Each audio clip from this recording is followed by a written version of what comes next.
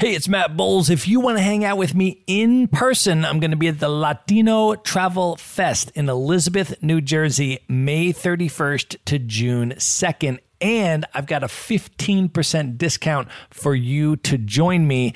Just go to themaverickshow.com/Latino. That's Latino. There you're going to see your 15% discounted ticket.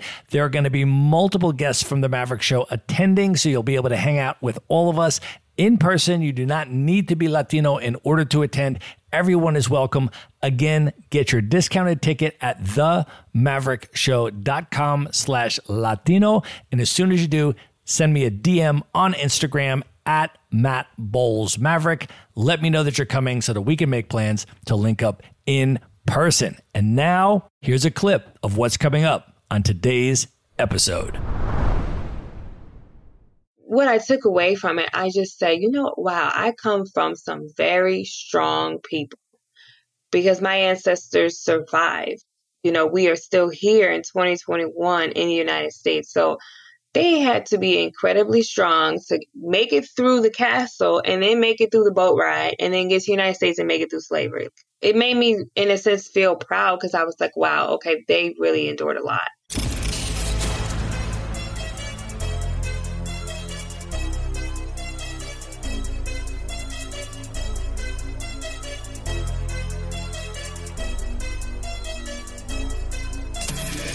This is the Maverick Show, where you'll meet today's most interesting real estate investors, entrepreneurs, and world travelers, and learn the strategies and tactics they use to succeed. And now, here's your host, Matt Bowles.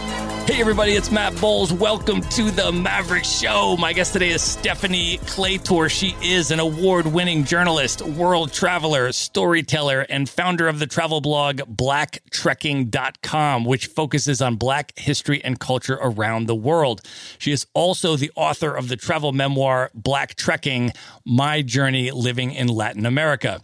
After spending much of her professional career as a TV news reporter in the U.S., Stephanie transitioned to becoming a mompreneur, caring for her son while focused on her travel blog and freelance writing. Her mission today is to inspire more Black Americans to travel internationally or live abroad, and she has been featured in National Geographic, Travel Noir, and Black News Channel. Stephanie, welcome to the show.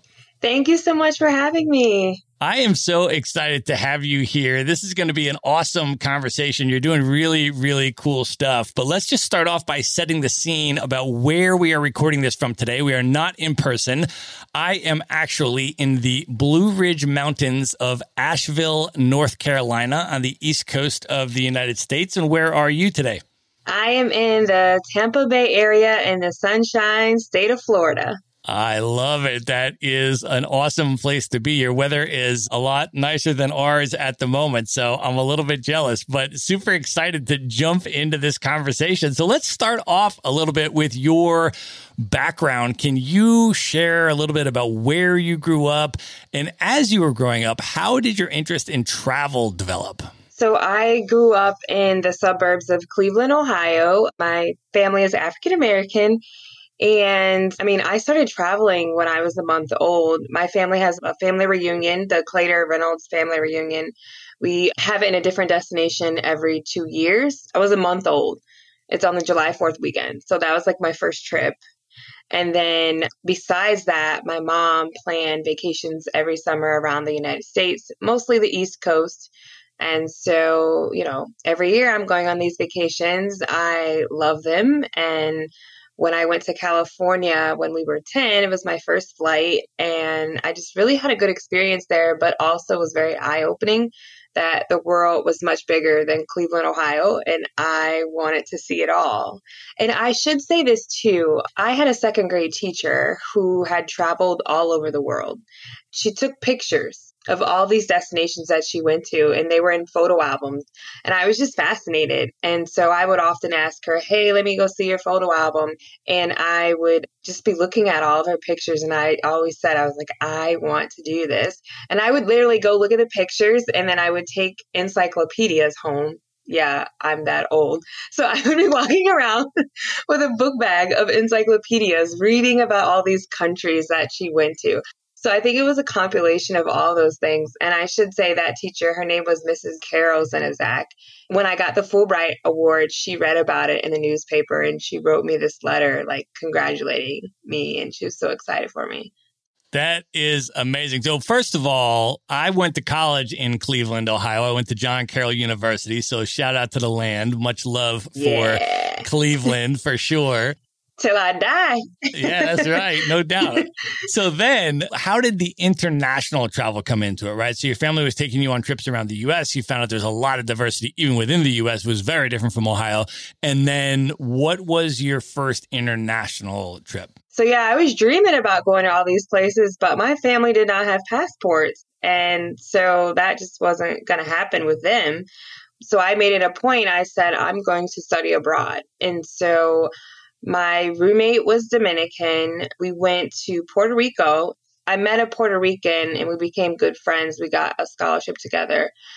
And this was like right after when I graduated from high school. And so she really exposed me to Puerto Rican culture. And I went to visit her family in Puerto Rico, but that's still a part of the United States. But I loved it so much. We went Christmas, my freshman year in college. I went back for spring break with my Dominican roommate and my cousin, loved it so much. And so my roommate was like, well, if you really like Puerto Rico, Dominican Republic is kind of similar, you should go there. And it just so happened we opened up at Syracuse a new study abroad program to the Dominican Republic. And so I had also simultaneously been learning about Afro-Latin culture, Spanish, because I was also majoring in Spanish. And so initially I wanted to go to Cuba, but my mom didn't approve of that. And so she was okay with the Dominican Republic. And so that's how I ended up there. And that was my first international trip. And I was moving there. I had never met anyone on the island and I had packed up my suitcases and moved there. And that was my first international trip. Actually, I guess I'm lying because we did go to Niagara Falls, but that doesn't count. I mean, it counts, but you not really. You stepped across the Canadian border and saw you went on the Maid of the Mist. And I went to high school in Buffalo, New York. So I took a number of people to Niagara Falls and you go on the Maid of the Mist through and you go over to the Canadian side and all of that. So yeah, not exactly the same thing as going to the DR. So I'm super excited to hear about your DR experience. I mean, one, just in terms of your personal journey, but also I too have a lot of amazing Dominican friends that I dearly love. And if you can believe this, I have never been to the DR yet. It's so high on my list. Oh my gosh. So I want to live vicariously through you and hear about the DR from your perspective and also how that really sort of shaped you and your journey. Wow. I mean, that's where I really started to learn Spanish and put that to use. We had so much fun. I was 19 years old. So you can imagine this young woman just dropped off in this foreign country. We used to party a lot. I can tell you the nightlife, the partying was fun. I love the beaches. And we went to school. I went to college there during the day. I shouldn't say it didn't teach me much, but I learned a lot of lessons in the streets of DR. What were some of the street lessons? What was the experience like? What were some of your takeaways or the highlights or the memories or the travel lessons that you learned? Oh my God. I mean, we had to exchange our money. I learned that everything is up for negotiation because when you go to the markets and stuff, you sit and negotiate prices. I learned how fortunate we were in the United States because even like my host family had a nice apartment, but they did have a generator. And so my showers, the water would only be hot for like 5 minutes. And I like my water steamy hot. And like that didn't happen over there. So I started to learn not to take things for granted. So I had one of my Dominican friends from Syracuse, whose family was in DR. He would invite me to go see his family. And so I went to go visit with them and they were a little less fortunate. And so their home was made out of like cinder blocks and it wasn't finished. And a lot of the roads were like mud roads and they used like well water and didn't have running water. So I had to take like the bucket showers and the lights would just go off whenever with no notice. And so I went to visit them a couple of times and I would say that experience like has never left me. And it just made me realize, you know, how some people in the world live. And it made me, I guess, super grateful. I mean, I look at my experience here in the United States. And I think this is why I encourage other African Americans to travel, because yes, we do have issues here in the United States, but in some respects, we are very fortunate. And I think it's just good to have that perspective. And then I had to learn how to hitchhike. So that was crazy. I used to volunteer in this mountainous town outside of Santiago de los Caballeros. And Santiago is north of the capital. And that's where I lived. And so I would go to this like town in the mountains, like an hour outside of the city. And after 5 o'clock, there's no more public van, the guagua. And so you have to hitchhike to get home. And so I would have to do that, or at least to get off the mountain. And then I could get one of the public cars. But just their transportation in general, you could either use a taxi, which back then was like 100 pesos, or you could use a public car, which was like 7. And so being 19, I didn't have a big pot of money. I'm going for the public cars. And so they were called the conchos. And so they have all these different routes, and you put your thumb out and you pack in there. These are like 1990s Corollas with like 7 people. It was the driver and 2 in the front and then 4 in the back. And you packed in there with these Dominicans, and I just sat there and I was quiet. I'm a person that's really good with directions. I knew the route, so I just was quiet, like, okay, I know where I'm at. Let me out. But stop. But that's how I used to ride and get around. But now you look at things like, I used to look at that like, why do they do this? But now we have Uber share rides. So it's like, in some respects, Dominicans were way ahead of us. And I think that's what's cool about travel, is you see how other people do things differently. And sometimes those could be like really good business ideas that you could bring back to the States if you're really paying attention.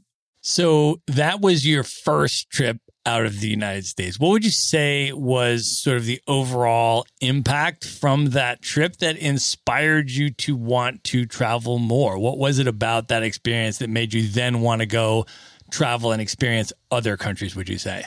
And I guess I should correct that, because my mom will listen to this. We did go to Toronto.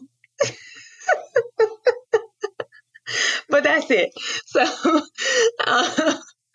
but I would say, I mean, the experience was just amazing, because every day was a learning experience. I learned something every day, and I just liked how much I grew and how much I was learning. And more importantly, California taught me that I want to be fluent in Spanish. And that's what I was majoring in. And I knew I would go to the Mexican restaurants when I was stateside, and I still didn't know what they were saying. So that was upsetting. And I was getting A's in school. So I knew that I needed to be immersed in the environment in order to become fluent. And so when I came back from the Dominican Republic, I still didn't quite feel that I was fluent. I thought I might lose the language. And so I wanted to go live abroad again. And what was your next move? Where did you go next? My senior year of college, I applied for the Fulbright program. Ironically, I had never heard of the Fulbright program, but my host sister in the Dominican Republic was applying for a Fulbright to come to the United States. That was the first time I heard about the program. And then like the honors department had mentioned it at school. And so I wanted to go somewhere where there was a large Afro population and somewhere in Latin America. And so I was choosing between Uruguay, Venezuela, and Colombia, because I wanted somewhere different from Dominican Republic. And Uruguay just seemed like, I don't know, their Black population wasn't as big. It wasn't as much about it. And then so I was choosing between Venezuela and Colombia, but I figured Venezuela didn't have as good of a relationship with the United States government. And if something went down, they may not be able to get me out of there. And I knew that Colombia had a really good relationship with the United States government. Venezuela has a huge Black population, but I knew that Colombia had a really large one. And my friend that was in the Dominican Republic, one of my American friends, went to Colombia, and he was like, yo, Steph, man, you thought DR was fun. You got to check out Colombia. I'm having the time of my life down here. So he's like, you got to check this out. They got a lot of Black people here. So I said, okay, that's where I'm going. So I applied for the Fulbright, and I ended up in Colombia. That's amazing. Can you talk about where in Colombia you were and where in Colombia you traveled? And also, how was that experience for you overall? So if Dominican Republic was wild, so was Colombia. But I wanted to live in Cali. That's where I applied to live. But right before I was to come, a dean was like killed on campus. And so they switched up my program and told me that I would be living in Bogota, which if I'm studying Afro-Colombians, that makes it a lot harder. There was a good population of them there, but it wasn't like the Mecca. So it was what it was. I got switched to Bogota. What was it like? What were some of the highlights of your experience in Colombia? I would say I enjoyed traveling to all the cities. Like I got to go to Cartagena, Medellin, Cali. I even went to Quibdó, which is like the main city in Choco, which is probably the blackest state in Colombia, where a lot of the Black population lives. I went to San Andres, Valledupar, Santa Marta. Yeah, all of those cities. So I really enjoyed traveling from Bogota. I enjoyed the nightlife there too. I'm a big salsa dancer. So, I mean, oh my God, the salsa dancing was incredible, especially in Bogota. One of the other Americans that was there with me, we used to go salsa dancing and he was really good. And we would go to the club, and I tell you, one night we went and we was dancing, and the Colombians was clapping when we was finished, and that was an achievement. So that's one of my fondest memories. But oh my God, I love the dancing, the salsa, and the aguardiente. It was good stuff. We had so much fun. But I will say, it's one thing to visit there and then to live there. We were there in 2010. There wasn't a lot of tourists there, not a lot of American tourists. So we did always have to worry about our safety. I don't know if we had to, but that's what the State Department told us to do. So it was an adjustment. I didn't travel in taxis. I hardly ever traveled in them alone, and I didn't at night. So like having to be escorted at night was different.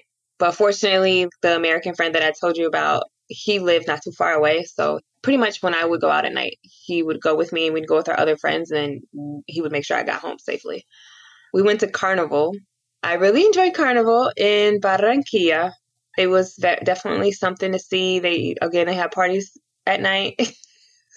And they had their huge parade, which was like all day long. The only thing I will say about their carnival, I thought that they put a lot of work into it. I really enjoyed seeing all the different dance groups and that type of thing. It looked like they had spent months practicing for this. But I didn't like, they have these boys and they dress in blackface and they're called like Son de Negro. But if you Google it, I really did not like this. And there's some of the performers, and they're all in blackface, and they run around and they go like, and they kind of like act crazy, savage-like. And so I asked the Colombians, I said, what is that? Why are they in blackface? And they're like, oh, they're representing our African roots. So that was very disturbing. And I wrote about that in the book, but that's what they do. And I think that's what you learn about different countries is that just like United States, we have negative things about our culture as well. But, you know, there are some things you'll like about a country and then there are other things that you can't stand. And Dominican Republic also has its issues as well. I felt like it was racial profiling and definitely like they're very picky on letting people in the club. I had a friend, they told her, she was African American, her hair was like really long and she would just blow dry it. So it was kind of like a frizzy straight. And it was out to here. She had a lot of hair. And they told her she can't come into the club unless she puts her hair in a ponytail. Or sometimes they told me and actually one of my Dominican American friends one night, we went to the club and they're like, no, you can't enter. It's a private party. So those things would happen. There was an experience once when we were in Dominican Republic, like headed toward the Haitian border there were like 9 Americans in my group when we were in the Dominican Republic, and we would travel around in a guagua or a private van. And we would go to different destinations every weekend that our professor had set up. And so we were going to Dajabon, which is the border city with Haiti. And when you travel in Dominican Republic, they have like these checkpoints and they have like a cop sitting there. And so we had traveled all over the country, and it was myself and another Black girl in our group, and everybody else was white and one Dominican American. And they never asked for our passports or anything. They would just look at the van and say, pasa. Well, this particular time, one of my friends from Chicago, she's African American. She was darker skinned and she had a really short fro. She came with us and she was sitting in the front row. And so they looked at our van and they were like, "Padre, like, stop." And then they asked her for all these documents, her passport, her birth certificate, and all these things to, I guess, to like prove that she wasn't Haitian. And that bothered me because all these other times, they had never asked for anything. And it's just like, any of us could have been there illegally. So why is it that you only stop and ask when it's someone who's a darker skin? I mean, I guess you're looking for Haitians, but if you're looking for people that are in the country illegally, you should be looking for everybody, not just, Haitians or whatever. So a lot of people know there's a lot of issues with Dominican and Haitian relations. Like, I even took a class on it while I was there. And so, like, that was just, an experience right in front of me of what we were learning in class. Well, I know you put a lot of these experiences into your book, BlackTrekking. Can you talk a little bit about the book and why you decided to write it and what people can expect from the book? Yeah, so I wrote my travel memoir, which is called BlackTrekking, My Journey Living in Latin America. And I wrote it because of experiences like those. I felt like it needed to be written down. It needed to be told. We weren't prepared when we moved abroad. Nobody sat down and told us, this is how you could be treated as a Black person when you live in the Dominican Republic. And a lot of the travel books that I used to read, they weren't written by Black people. They weren't even talking about any of that. And so I felt like it was important for the future generations to know, hey, this is what might happen when you're in Dominican Republic. It may or may not, but it was important for me to just share these stories. And so I have a whole chapter called Skin Tone Matters. And it talks about, depending on what color skin you have, how you might be treated. Because on the flip side, if you are a white person in the Dominican Republic, especially white with blonde hair, you stand out like a sore thumb and you're a target because they think, oh, you must be from the United States or UK. And therefore, in their mind, not every Dominican, but in a lot of Dominicans' minds, you must be rich. And so you are a target for robbery. And so, like, a lot of our white colleagues got robbed, like had things stolen. And so no one talks about that either. And so I just felt it was important to share some of these stories. But not only that, we found out that there is a community called Samaná in the northern coast of the Dominican Republic that is actually inhabited by descendants of freed enslaved people from Philadelphia. They're actually from the AME Church. And they were not enslaved, they were freed, but it was in like the 1820s. And the Quakers didn't know what to do with them because they're like, well, you're kind of in the middle. You're Black, but you're not enslaved. And what do we do with you? And so they were trying to send them back to Africa. And the Haitian president, Haiti was a part of Dominican Republic at that time. He reached out to them and was like, hey, I'll give you land if you come down here and show these folks how to deal with the farms and the land here. And so they took it and they got on boats and came to the northern part of the island, Hispaniola, and those descendants still live there today. And so I actually shot like a whole documentary on that for my honors project for college. And then I basically transcribed the documentary and it's a chapter in my book. So it's not just like racial profiling and like discrimination, but I also talk about rarely told Black history stories, Black cultural stories about Black people from Colombia and the Dominican Republic. Yeah, you mentioned to me that you had the opportunity to interview some Afro-Colombians that were displaced during the Colombian conflict. I would love to hear what that experience was like for you and what you learned from those interviews. Yeah, so I interviewed one of he was displaced from Barbacoa, which is in the Nariño province. I didn't get to go there because the conflict was bad there. So I met him in Bogota and he basically was kind of fearful to do the interview, but he told me what, he was willing to share. And he said that he was a community leader in his town, and basically like the armed groups were threatening him and came and said, they would kill him. And so he said, I had to leave my family behind. I had to leave. And so he came to Bogota. And when I was living there, there was a lot of people, indigenous and Black people, Black Colombians, and, sometimes selling things on the street, just doing whatever they could.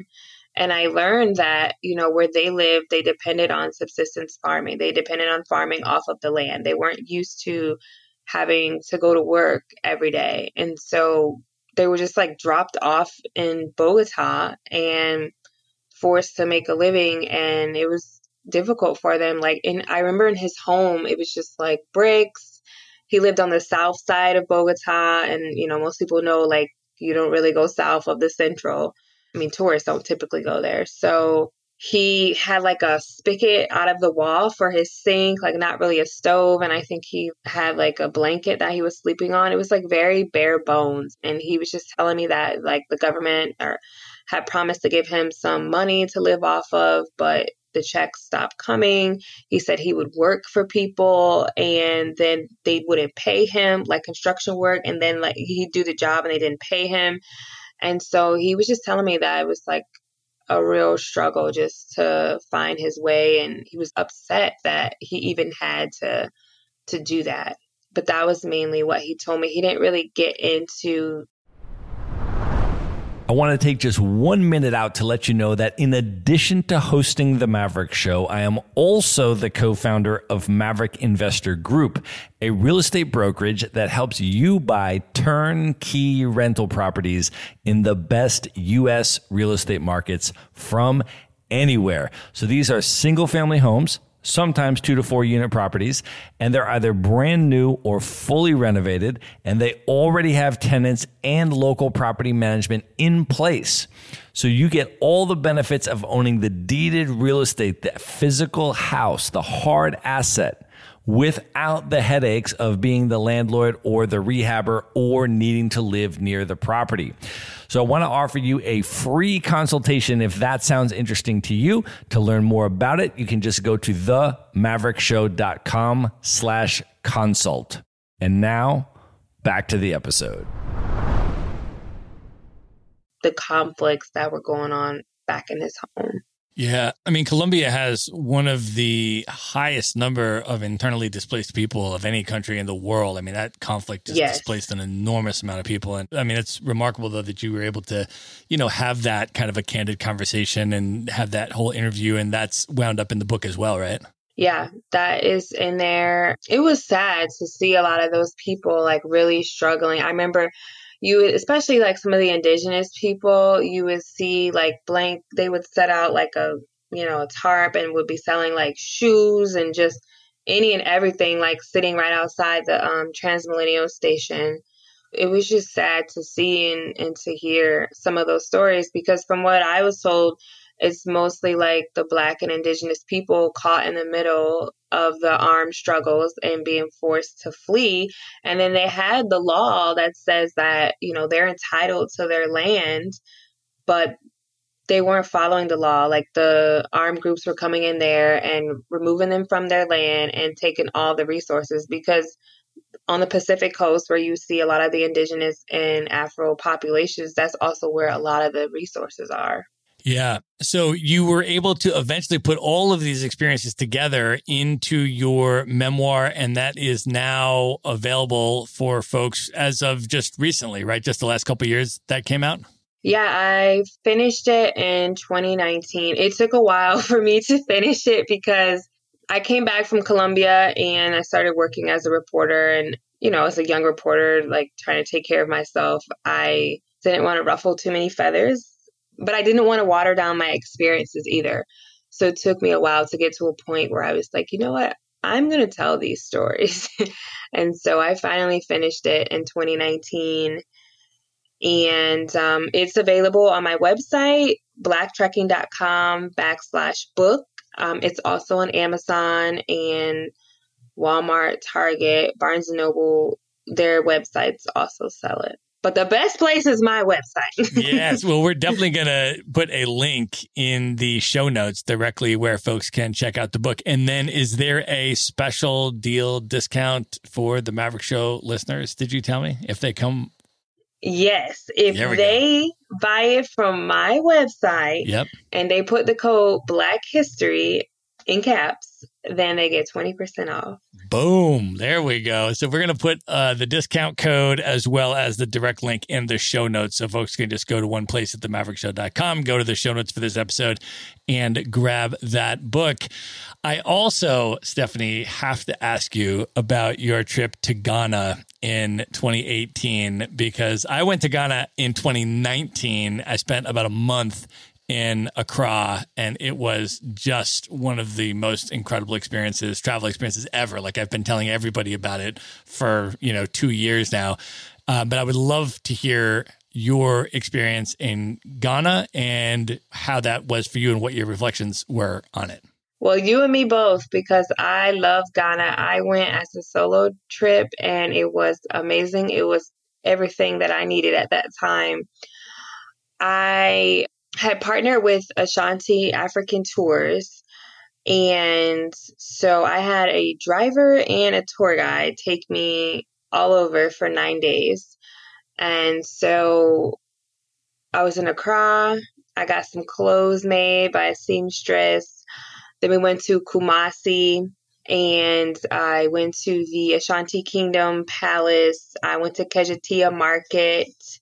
The market was fascinating. I was just so amazed by the women there because they had the babies on their backs. And I saw these women with these containers with melons, like 5, 6, 7 of them, carrying them on their heads. And I said, oh my God, I would never make it here as a woman. I just thought they were so amazing and had so much strength. Yeah, I love the market. That's one of the largest markets in West Africa. I got some amazing paintings. I learned about kente cloth. I got to see how it was made, and I had no idea that each pattern has a different meaning. So I learned that. I got to see how Adinkra symbols like Sankofa, how that's made. We then went to Cape Coast, and on the way there, we stopped by Asen Manso, which is where the Africans that were going to be enslaved, that's where they took their last bath. That was powerful to walk barefoot down to the river where this all took place. And it's like this rushing water in this river. And you just sit there. It's like in the middle of the woods. And you can just picture like what they were going through. And then we went to the castles, the slave castles in Cape Coast and then in Elmina. And that was an experience for sure. I had like my own tour at Cape Coast. Whew, yeah, that was rough, especially the dungeons. To go down in there. And I said, well, why is the floor like brown? And they said, oh, that's the feces. It's still there hundreds of years later. And you look and there's no windows, like a really small window. And your heart just sinks. And then you read like the museum there, you read everything. You get to hear it from the Ghanaian perspective of how could this happen? And so you read, this was all for money and greed. People trading human beings and then making them work. But it was just like the whole triangle, transatlantic slave trade. It was money. And you're just like, wow, what people will do for money, like enslaving other human beings. So, yeah, it just really kind of put it into perspective, I guess, about how nasty like business can be if you're not paying attention. Yeah, that was incredibly intense. I agree. And I sort of tell people just, for folks that haven't been yet, just preparing them that it's really kind of like going to a Holocaust, like a Nazi death camp type level of intensity, or I went to the killing fields in Cambodia where the Khmer Rouge genocide took place. It's that type of a thing, right? So you're going and you need to prepare for that level of an emotional experience because it's going to rock you to your core when you go there because it's extremely intense. I'm still processing it.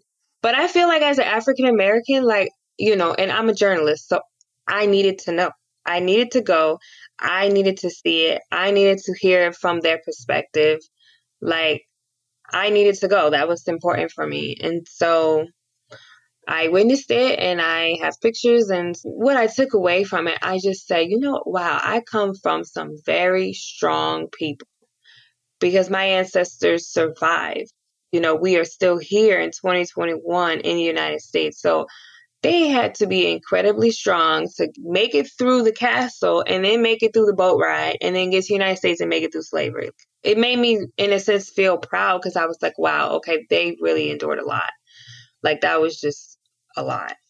But on the flip side, in that same area, I did a naming ceremony.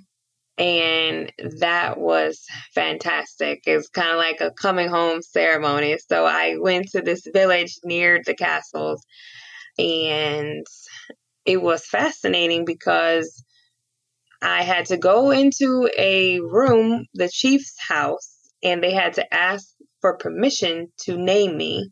And I got to witness that transaction. And like, you can't talk to the chief. So you have to talk to a messenger, and the messenger talks to the chief, and then the messenger tells you what he said.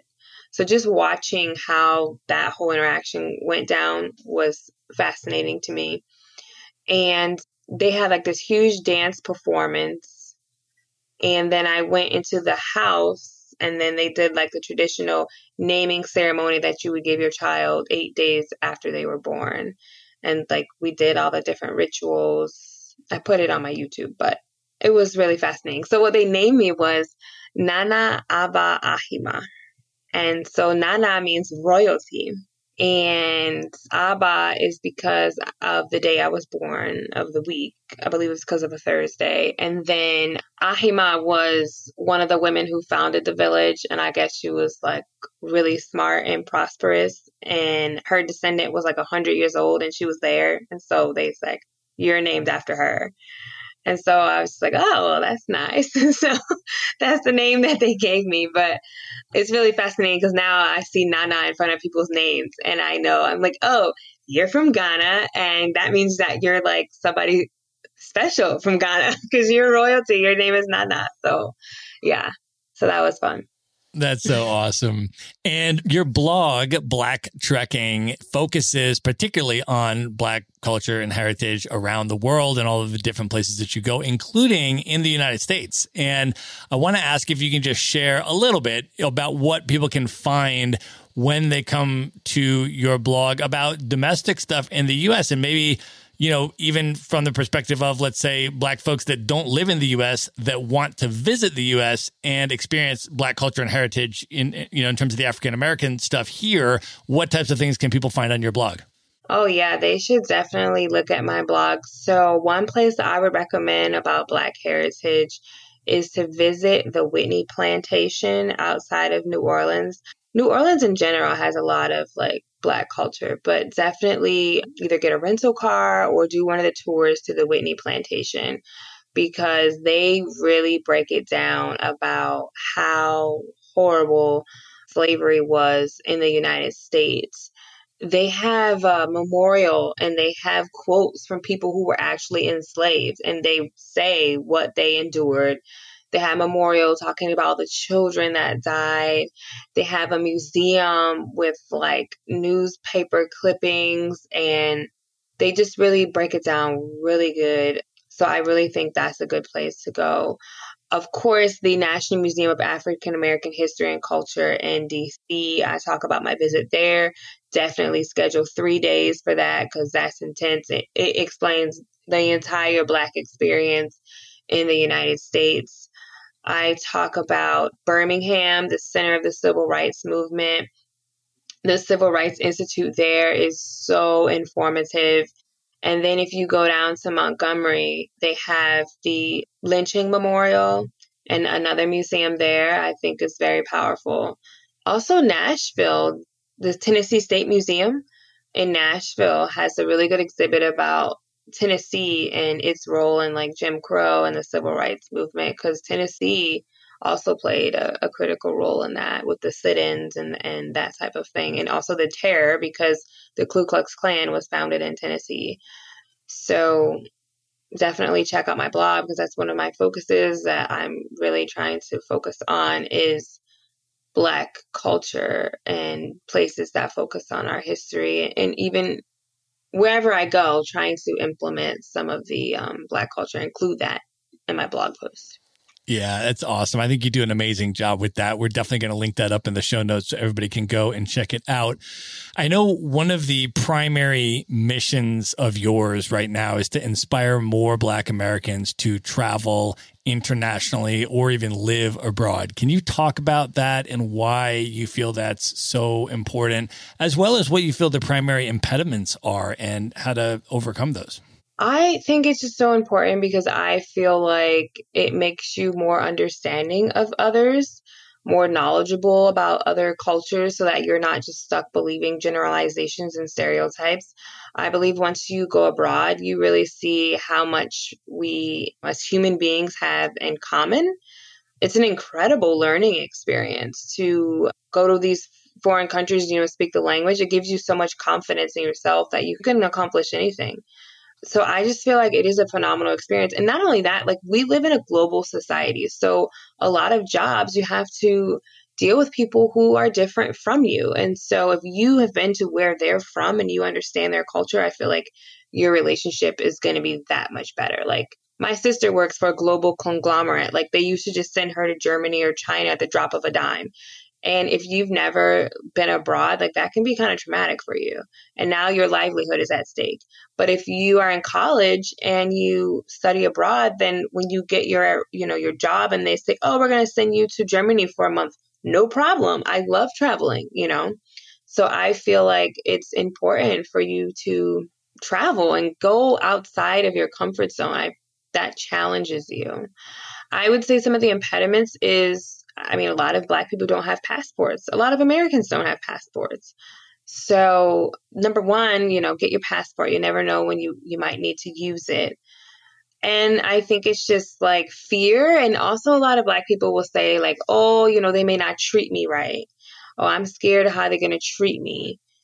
And maybe because I'm a light-skinned Black person that I don't have as many negative experiences. But I've traveled with my husband.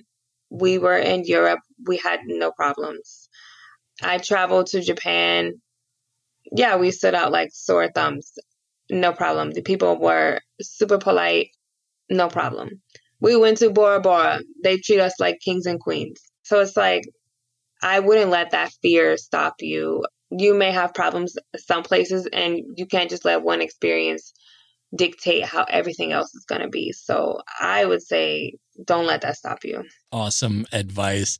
Well, one of the other things that you and I have in common is that our world travels have made us increasingly minimalist over the years and increasingly inclined to prioritizing experiences and the creation of memories over material items. Can you talk a little bit about that journey for you and sort of where you are now with that? I was always like, if I got money, I was going somewhere. I was taking a trip. Like I was buying flights since I could buy flights, like since I was like 16. I never was like, oh, I'm going to take 500 and drop it on you can't get a Gucci bag for that, but whatever you can spend $500 on. I never was like that type of person.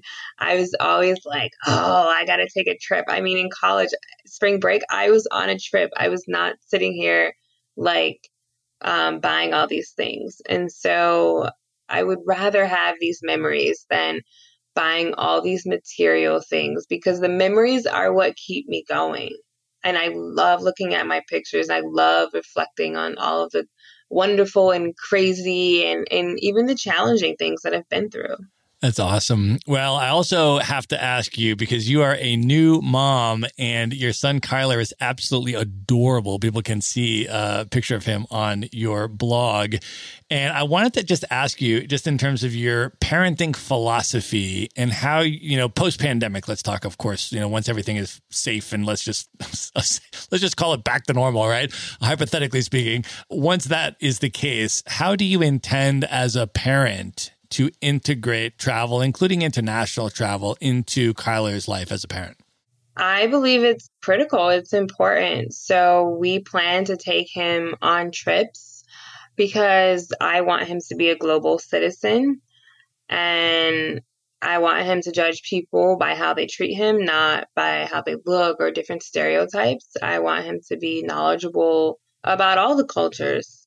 I just feel like it's important for his growth to travel all over the world. Like, I want him to be in class and the teacher, asks for the capital of, I don't know, Singapore, and he can say what it is and talk about how he's been there. Like, I want that to be my child.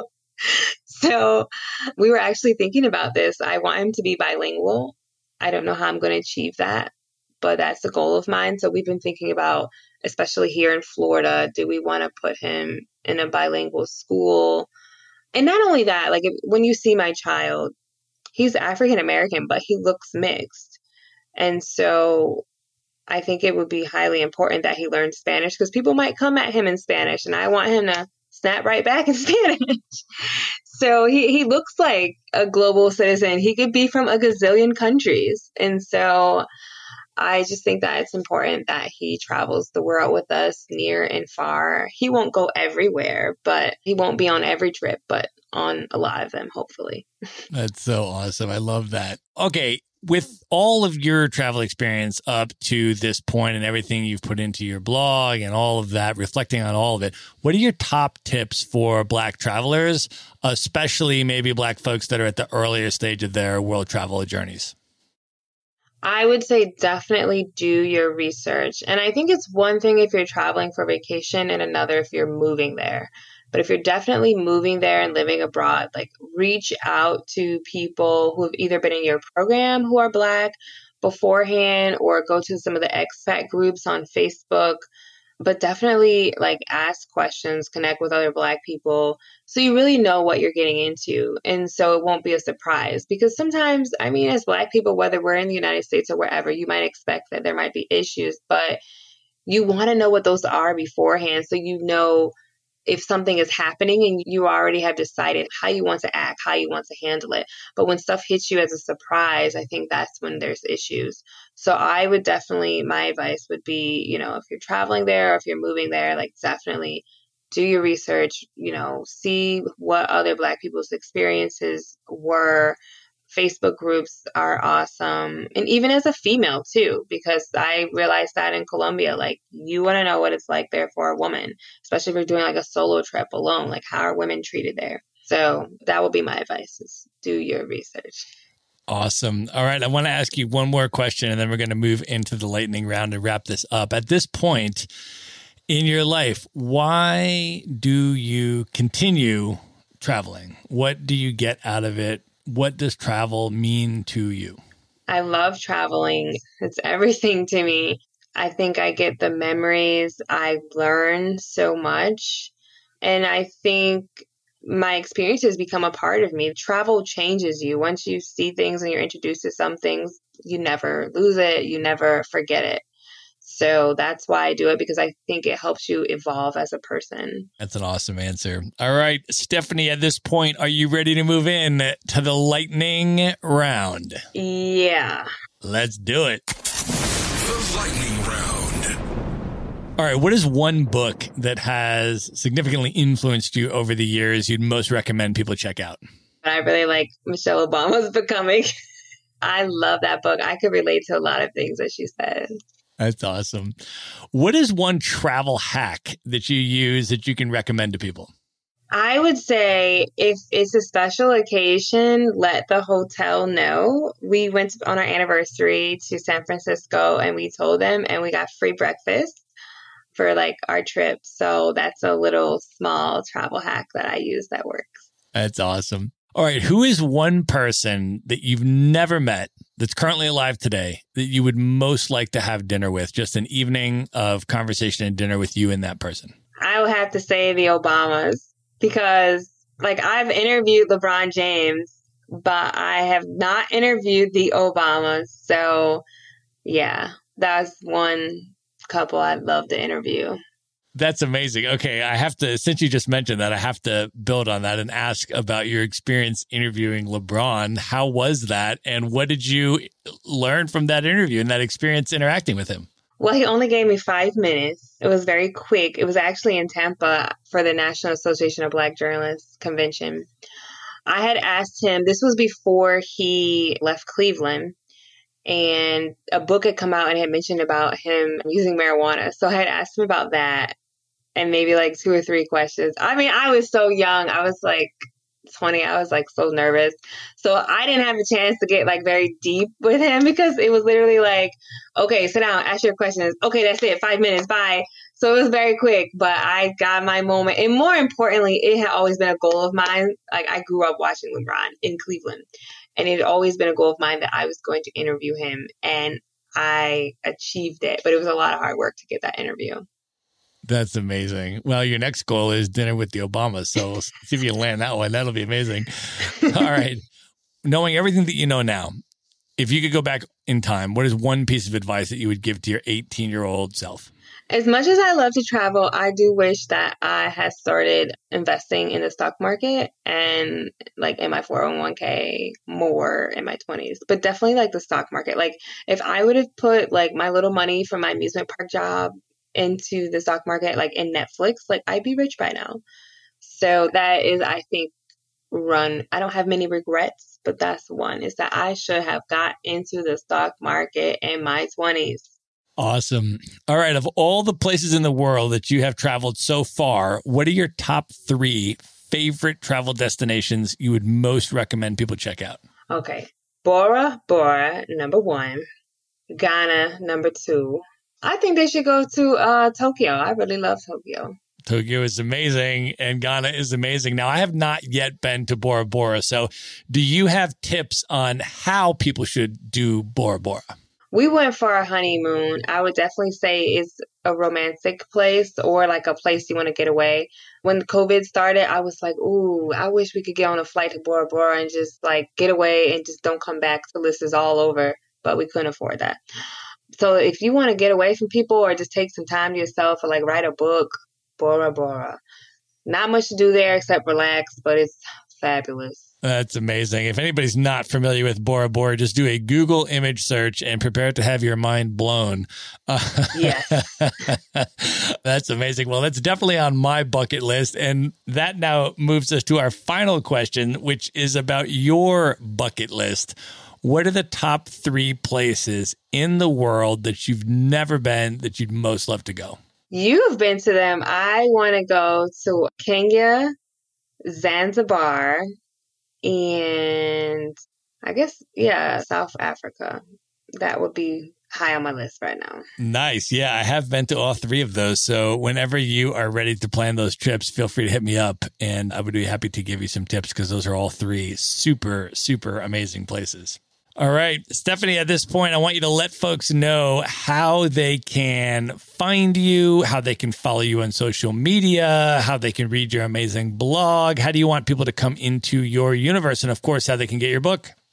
Yes, I would really appreciate if you go to BlackTrekking.com, check out my blog.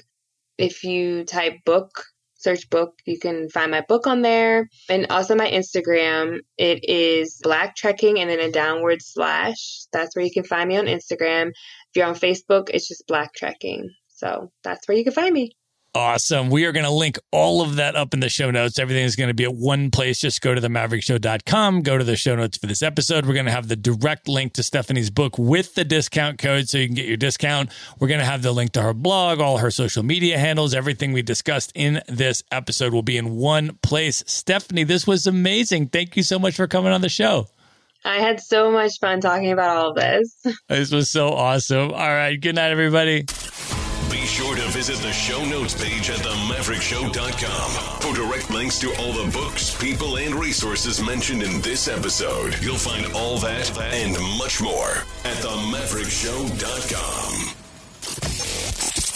Learn how Maverick Investor Group can help you buy cash flowing rental properties in the best U.S. real estate markets, regardless of where you live. Schedule a free phone consult today at themaverickshow.com/consult. Now you can buy rental properties with tenants and local property management in place, so you don't have to be a landlord or a rehabber. To get your questions answered and discuss how Maverick Investor Group can help you meet your real estate investing goals, schedule your free phone consult today at themaverickshow.com/consult. If you like podcasts, you will love audiobooks, and you can get your first one for free at themaverickshow.com/audiobook. Whether you want the latest best-selling novels or books on investing, business, or travel, try your first audiobook for free at themaverickshow.com/audiobook.